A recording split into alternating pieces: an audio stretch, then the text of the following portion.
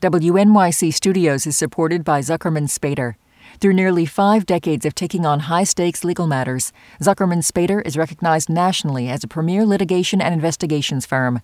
Their lawyers routinely represent individuals, organizations, and law firms in business disputes, government and internal investigations, and at trial. When the lawyer you choose matters most. Online at Zuckerman.com. Radiolab is supported by the John Templeton Foundation, funding research and catalyzing conversations that inspire people with awe and wonder. Learn about the researchers making the latest discoveries in the science of well-being, complexity, forgiveness, and free will at templeton.org/podcast. Listener supported. WNYC Studios. Quiet. You're listening to Radio Lab. The podcast. From New York Public Radio. Public Radio WNYC. And NPR.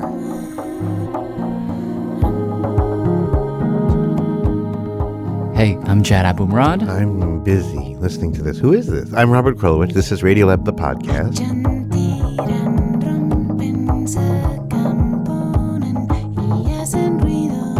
So this person that you're hearing right now? Mm-hmm. Testing.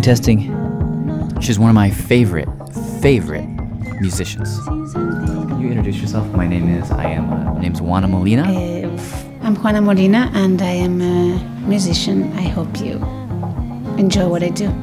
Okay, so you know how sometimes on this podcast, instead of the science and the big ideas and the whatever, we present musicians? Yep. Well, that's what I want to do for the next 10 or so minutes. Mostly because I think she's amazing, but also because when we used her music in the Sperm Show, I used it for some of the breaks. This song right here, in fact. We got a flood of email, people asking about it. I wonder what she thought about being the breaks in the Sperm Show. She doesn't know. So this podcast is for the bunch of people who wrote in asking about Juana Molina, and also for the rest of you who maybe don't know her yet, but will hear her now, and maybe, I hope, fall in love with her music as I have.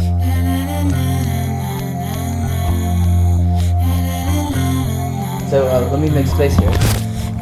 Okay, so I spoke with her recently as she was in town to play a gig at this club called Le Poisson Rouge. Le Poisson Rouge, the red fish? Yep. And she told me her backstory. It's kind of interesting. She started out as a musician, taking piano lessons and guitar lessons, trying to be a performer. It wasn't really working out at that point. So she needed a job. And she wasn't really sure what to do, but she knew she was always good at impressions. It's something I could always do, and it was easy for me just to impersonate characters and people that you knew, or just people like stereotypes or I don't know if it's stereotypes or archetypes, both. I mean, yeah. Oh, that's an interesting sound. Yeah.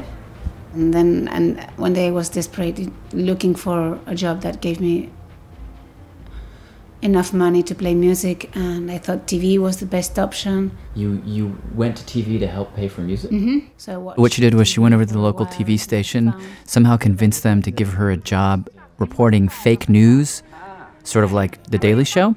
And eventually she got her own show called Juana y sus hermanas, which means Juana and her sisters. It was sort of a comedy show. It was just sketches, yes. And how long did that go for? 3 years. At the beginning it worked very well because I had money and I could pay my rent and my guitar lessons. But then I got big. She became a huge hit. Was it the kind of situation where you'd walk down the street and be recognized? Yeah. Much to her dismay, oddly. Suddenly she was an actress, not a musician, and as she puts it, her life kind of got out of hand. Well, but then she got pregnant. I got pregnant and I needed to stay in bed. And so I had time to think about my life and I realized that I had totally missed my goal. It was just that I didn't want to miss it. I didn't want to die and not having done what I wanted to do. So at the height of her popularity as an actress, she drops out. Yeah, that's not what I wanted. I just wanted to be a musician. So she starts playing in these little clubs, just her and her guitar. So how did people respond? Badly. Didn't go so well. Well, it was hell for several years. She said she had terrible stage fright. You're an actress, wouldn't you be fine to be on stage? It's not the same. You're acting. It's not you. I suppose that's true, but I mean, you're used to You having... don't suppose you know.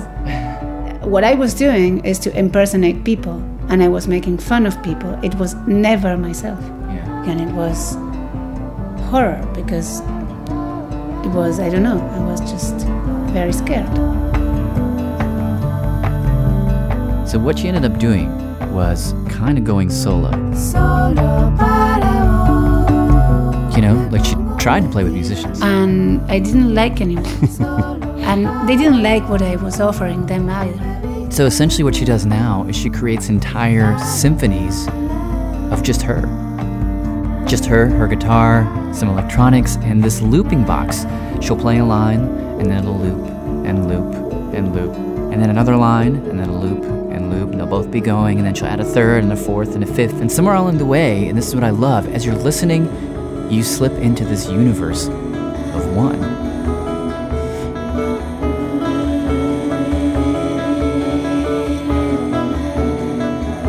The thing by being on your own is that you can go deeper and deeper and deeper in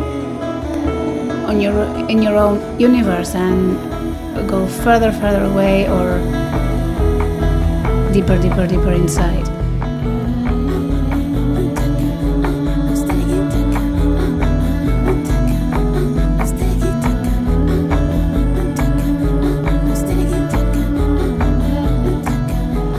Now, do you, when you loop yourself and you're in the middle of let's say an avalanche of Juana Molinas are singing and harmonizing, are they the same person? I usually feel that the sounds tell me what to do with them. Every sound has its own behavior, at least for me. I'm just feeling like a driver of those sounds.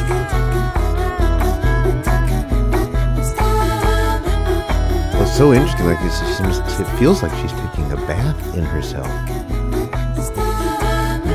Little by little, my ridiculously small universe, it becomes huge.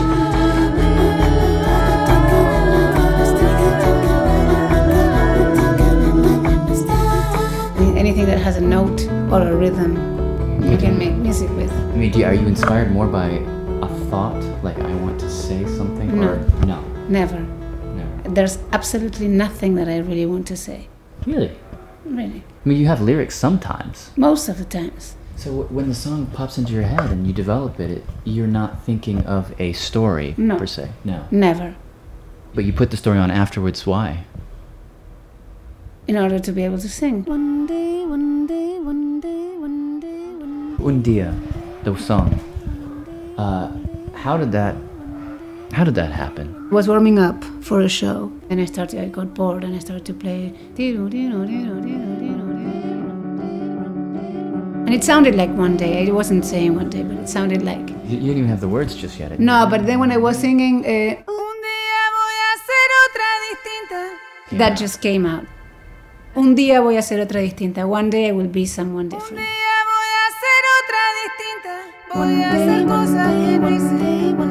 So from that sentence, I already had the whole song.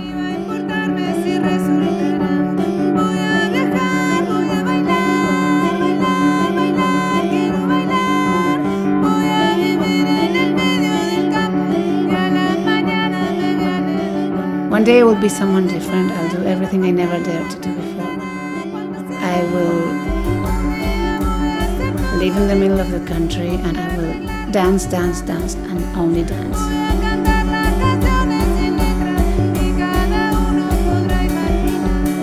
One day I will fix the back door, and one day I will write songs with no lyrics so everybody just can imagine whatever they want.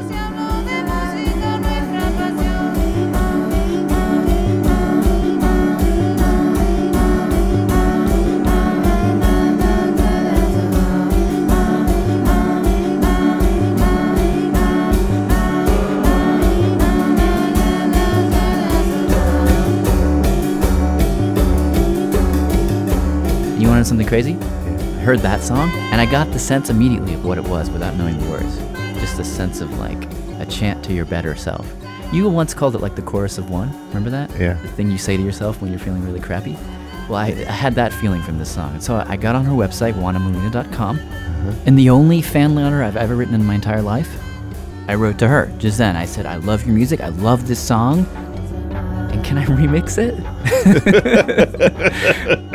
And amazingly, her manager wrote me back.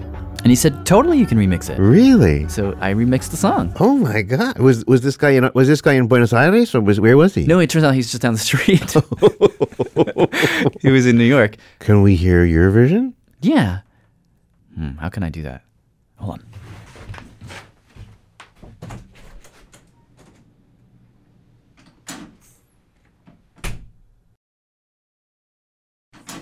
Okay, I've got it right here. Okay, so here it is. Here's a short excerpt from a remix that her manager was nice enough to let me do of her song, of Juana Molina's song, Un Día.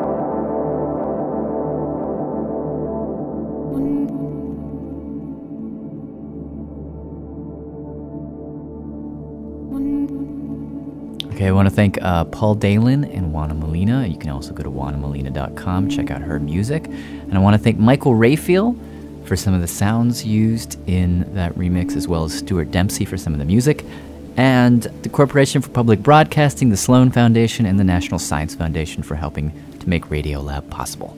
I'm Jad Abumrad. And I'm Robert Krulwich. We'll catch you in 2 weeks.